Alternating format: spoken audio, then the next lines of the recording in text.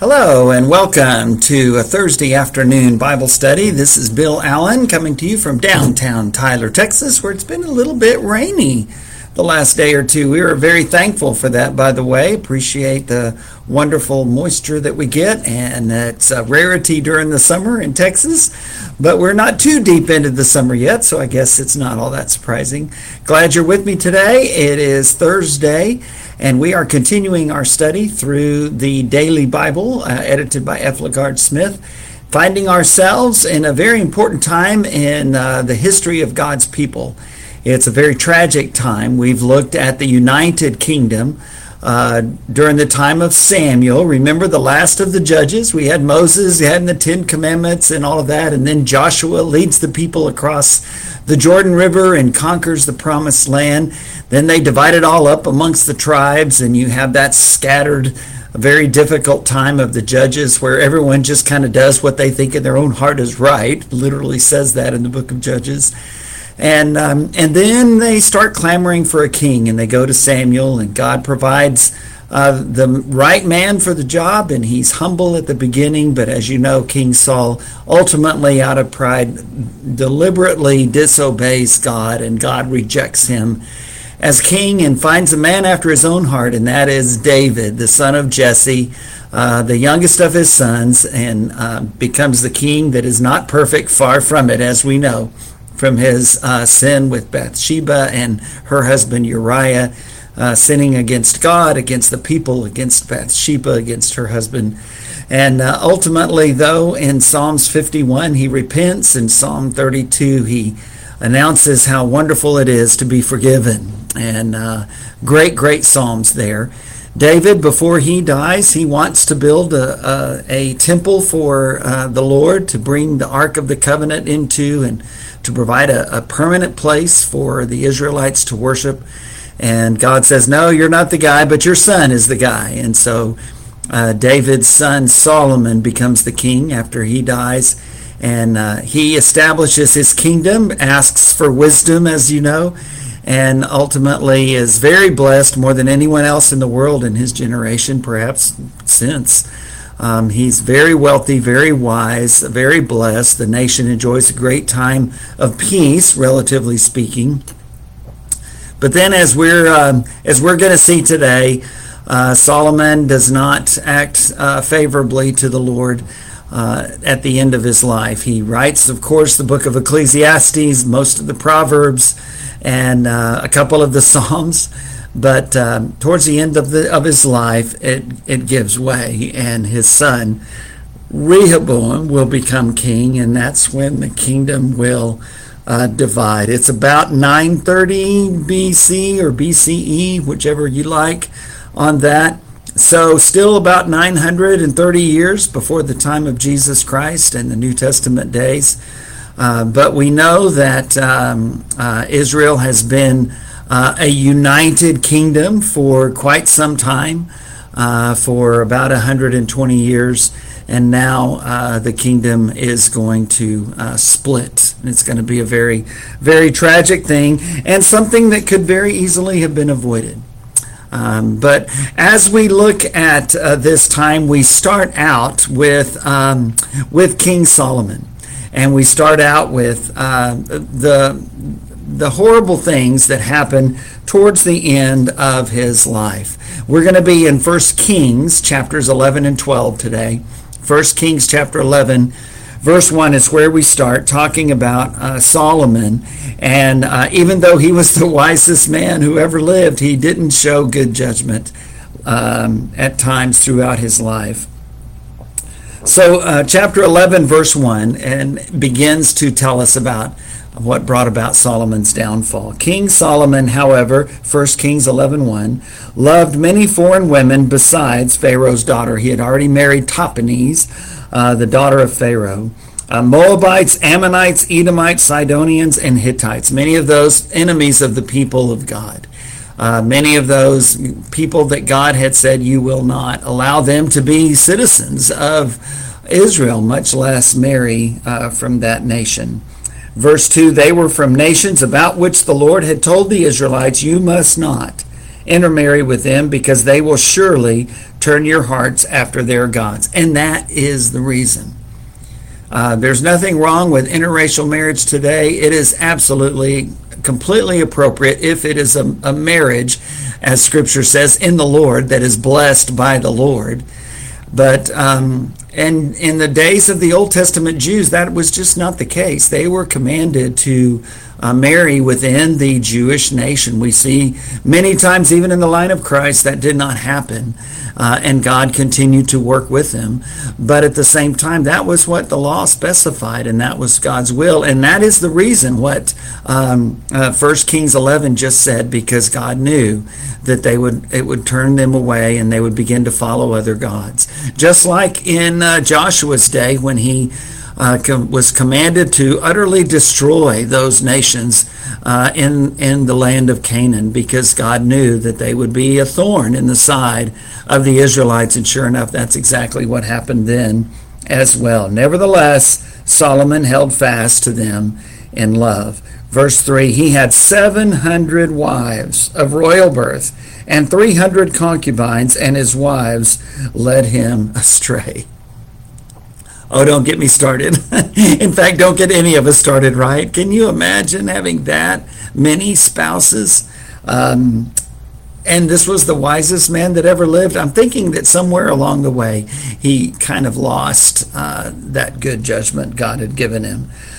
Verse 4, as Solomon grew old, his wives turned his heart after other gods, and his heart was not fully devoted to the Lord his God as the heart of David, his father, had been. Again, David not sinless by any stretch of the imagination, but his heart was turned towards God. And I think King Saul, when he first began, and King Solomon, when he first began, their hearts were towards God, but then I think they lost that desire to please God and to be obedient to him. Verse 5, Solomon followed Ashtoreth, the goddess of the Sidonians, and Molech, the detestable god of the Ammonites. So Solomon did evil in the eyes of the Lord. He did not follow the Lord completely, as David, his father, had done. On a hill east of Jerusalem, 1 Kings 11:7, Solomon built a high place for Chemosh, the detestable god of Moab, and for Molech, the detestable god of the Ammonites. He did the same for all his foreign wives who burned incense and offered sacrifices to their gods. I'm beginning a series of lessons this Sunday on the Ten Commandments, calling it the 10 Questions, and we start with a bit of an overview this week, and then the next week it's, you will have no other gods before me. We are to put God first. He is to be our number one and the only one that we worship. That is not what Solomon decided to do. Verse 9, the Lord became angry with Solomon because his heart had turned away from the Lord, the God of Israel, who had appeared to him twice. Although he had forbidden Solomon to follow other gods, Solomon did not keep the Lord's command. So the Lord said to Solomon, verse 11, since this is your attitude, and you have not kept my covenant and my decrees which I commanded you, I will most certainly tear the kingdom away from you and give it to one of your subordinates. Nevertheless, for the sake of David your father, I will not do it during your lifetime. I will tear it out of the hand of your son. What a great blessing it was to King David, and what a close relationship David had with God. Even though he had sinned greatly, he had turned his heart back to God and had repented. And God had not taken his spirit from him, just as David had prayed, and had restored in him a clean heart, just as David had prayed. Solomon never had that kind of penitent heart. Verse 13, yet I will not tear the whole kingdom from him, this son of Solomon, but will give him one tribe for the sake of David my servant and for the sake of Jerusalem, which I have chosen.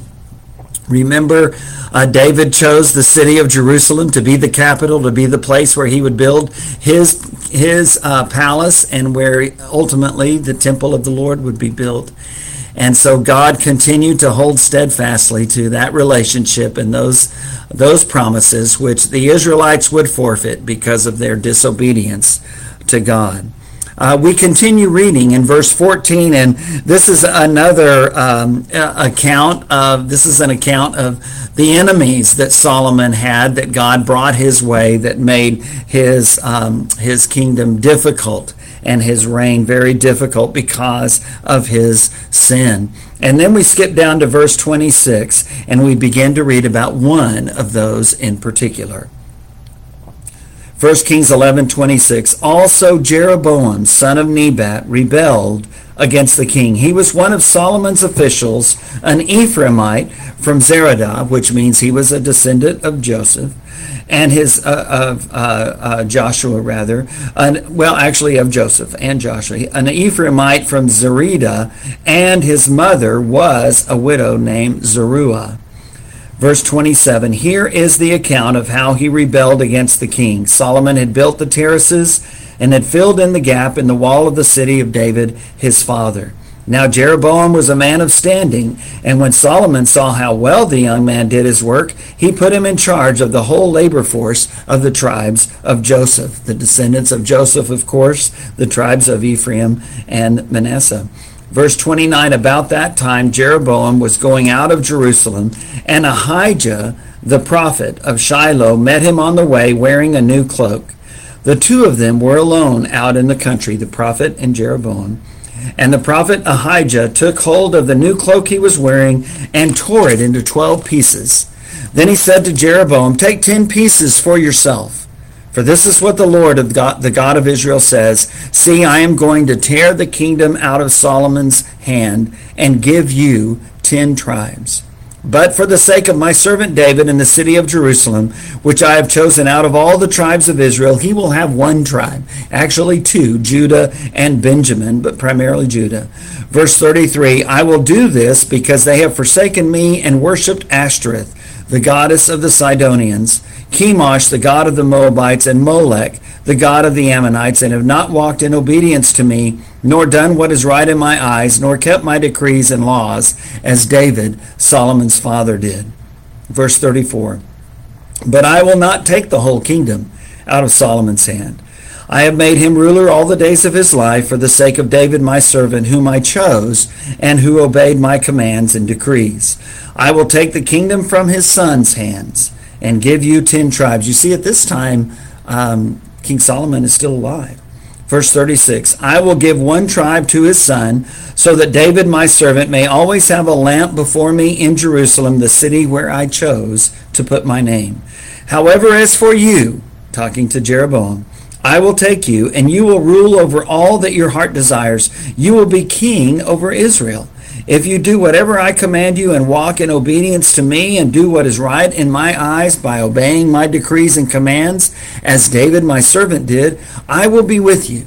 I will build you a dynasty as enduring as the one I built for David, and will give Israel to you. I will humble David's descendants because of this, but not forever. Solomon tried to kill Jeroboam, but Jeroboam fled to Egypt to Shishak the king and stayed there until Solomon's death. And then the next few verses we read about that death of Solomon. He rested with his ancestors and was buried in the city of David, his father, and Rehoboam, his son, succeeded him as king. Rehoboam, not Jeroboam. We've just been reading about Jeroboam, the son of Nebat, from the tribe of Ephraim. Of course, King David of the tribe of Judah, and Solomon, and now Rehoboam, also descended from Judah. It's an amazing thing that before Solomon even dies, God knows what the future is, and so he sends his prophet Ahijah to go to Jeroboam and promises him through that image of the brand new cloak torn into 12 pieces, and he hands 10 of them to Jeroboam, and he keeps 2 of them. And he says, because of the word of the Lord and the sinfulness of King Solomon and the Israelites, God is going to tear 10 tribes away and give them to you, and you'll reign over all your heart desires. And it's interesting that God tells Jeroboam through the prophet, if you will just serve me and follow me, you will have a kingdom and a dynasty and descendants as enduring as King David did. Same kind of promise. And I believe that if Jeroboam had been a good king and had become a man after God's own heart, that's exactly what would have happened. God doesn't make things happen that involve people's eternal decisions. He allows us to make up our minds. And he knew how David would choose, and he also knew how Rehoboam would choose, and we'll read in just a minute, and he knew how Jeroboam would choose. So because of that, he knows these things ahead of time, and he acts accordingly. And if Jeroboam had just been faithful, God would have given him a kingdom that would last forever. Unfortunately, that just did not happen. Well, in chapter 12, we read the first part of Rehoboam, the king of Israel, at the time anyway, as he begins his reign. And he has this horrible experience in 1 Kings 12. Terrible judgment, very selfish, very proud and prideful. And 1 Kings 12 describes that Rehoboam, all the people come to him, including Jeroboam, now that Solomon has died, and they go to him and they say, hey man, what kind of king are you going to be? Are you going to be faithful and right and encourage us to be good citizens of the kingdom, good servants of the king? Because if you will do those things, we'll serve you forever. But if not, then we will rebel. And so King Rehoboam says, okay, just give me a few days to think it over. So he goes to the elders of the land, the elders of the Israelites, and he asks them, these older, wiser men, what do you think I should do? And they say, if you will treat them justly, if you will be a good king, this people will follow you forever. And then he says, okay, I'll think about it. And then he goes to his young friends. We used to have a term, the young bucks of the brotherhood, back when I was a young buck of the brotherhood. And that's who he goes to. He goes to his young buck friends, and they tell him, hey, make their lives horrible. Rule over them with an iron fist. Just like Solomon was mean to them in some ways, you be mean to them 1,000-fold. And unfortunately, Rehoboam follows the advice of his young friends. He goes back to the people and he tells them, hey, this is what's going to happen. I'm going to be every bit tougher than my father ever thought about being. And when he goes back and he tells them all of that, this is the response in 1 Kings 12, beginning at verse 16. When all Israel saw that the king refused to listen to them, they answered the king, what share do we have in David? What part in Jesse's son? To your tents, Israel. Look after your own house, David. So the Israelites went home. And King Rehoboam rules over them until they go to their northern tribes. These are primarily the northern tribes. The two southern tribes of Judah and Benjamin stay loyal to the house of David and his line, King Rehoboam, his grandson, Solomon's son, on the throne in Jerusalem. But these other 10 tribes, they go north, and they say, yeah, what lot do we have with you, David? We don't care. If that's the way you're going to lead us, then we're going to leave. And the 10 tribes to the north form the nation of Israel, the northern kingdom of Israel, a separate nation.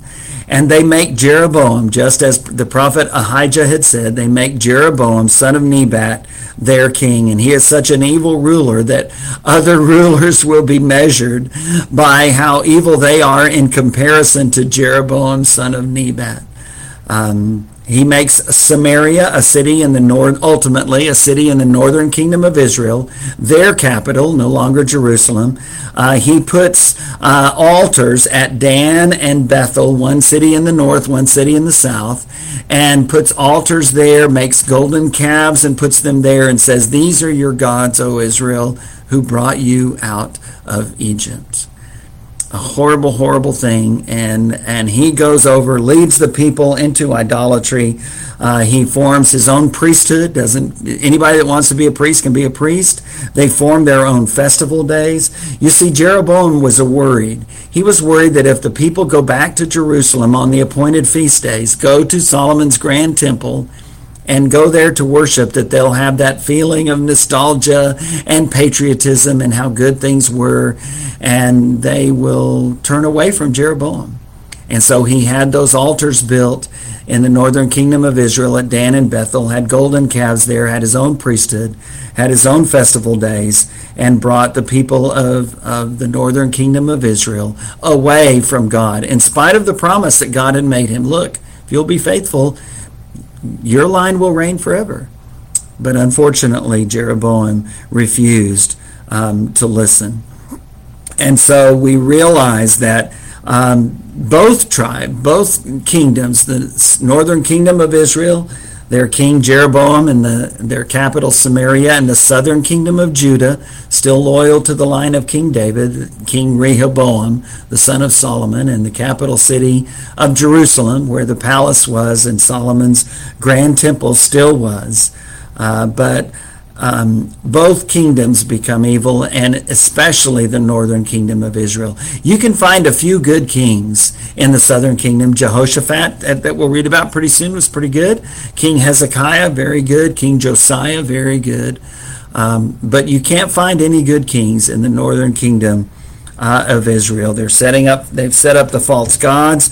Now they're going to continue to be disobedient. And actually there will be a war between the northern kingdom of Israel and the southern kingdom of Judah much of the time of Israel's existence. It continues going on until for about 200 years, until 721 BC, when the Assyrians come and lay siege to Samaria and destroy the northern kingdom of Israel and take their people away into captivity and bring people back, and they end up intermarrying with some of the Israelites from there, and that's where we have the Samaritans. That's where they come from. And in 721 BC, the great king Hezekiah is faithful. He's a descendant of King David, is faithful to the Lord. And Isaiah the prophet, Micah the prophet, they encourage him.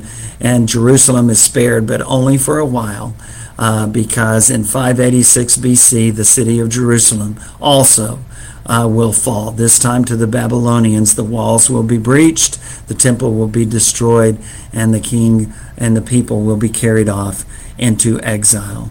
For now, however, we have two kingdoms where we just had one. The northern kingdom of Israel, it's King Jeroboam, son of Nebat, it's capital of Samaria, and the southern kingdom of Judah.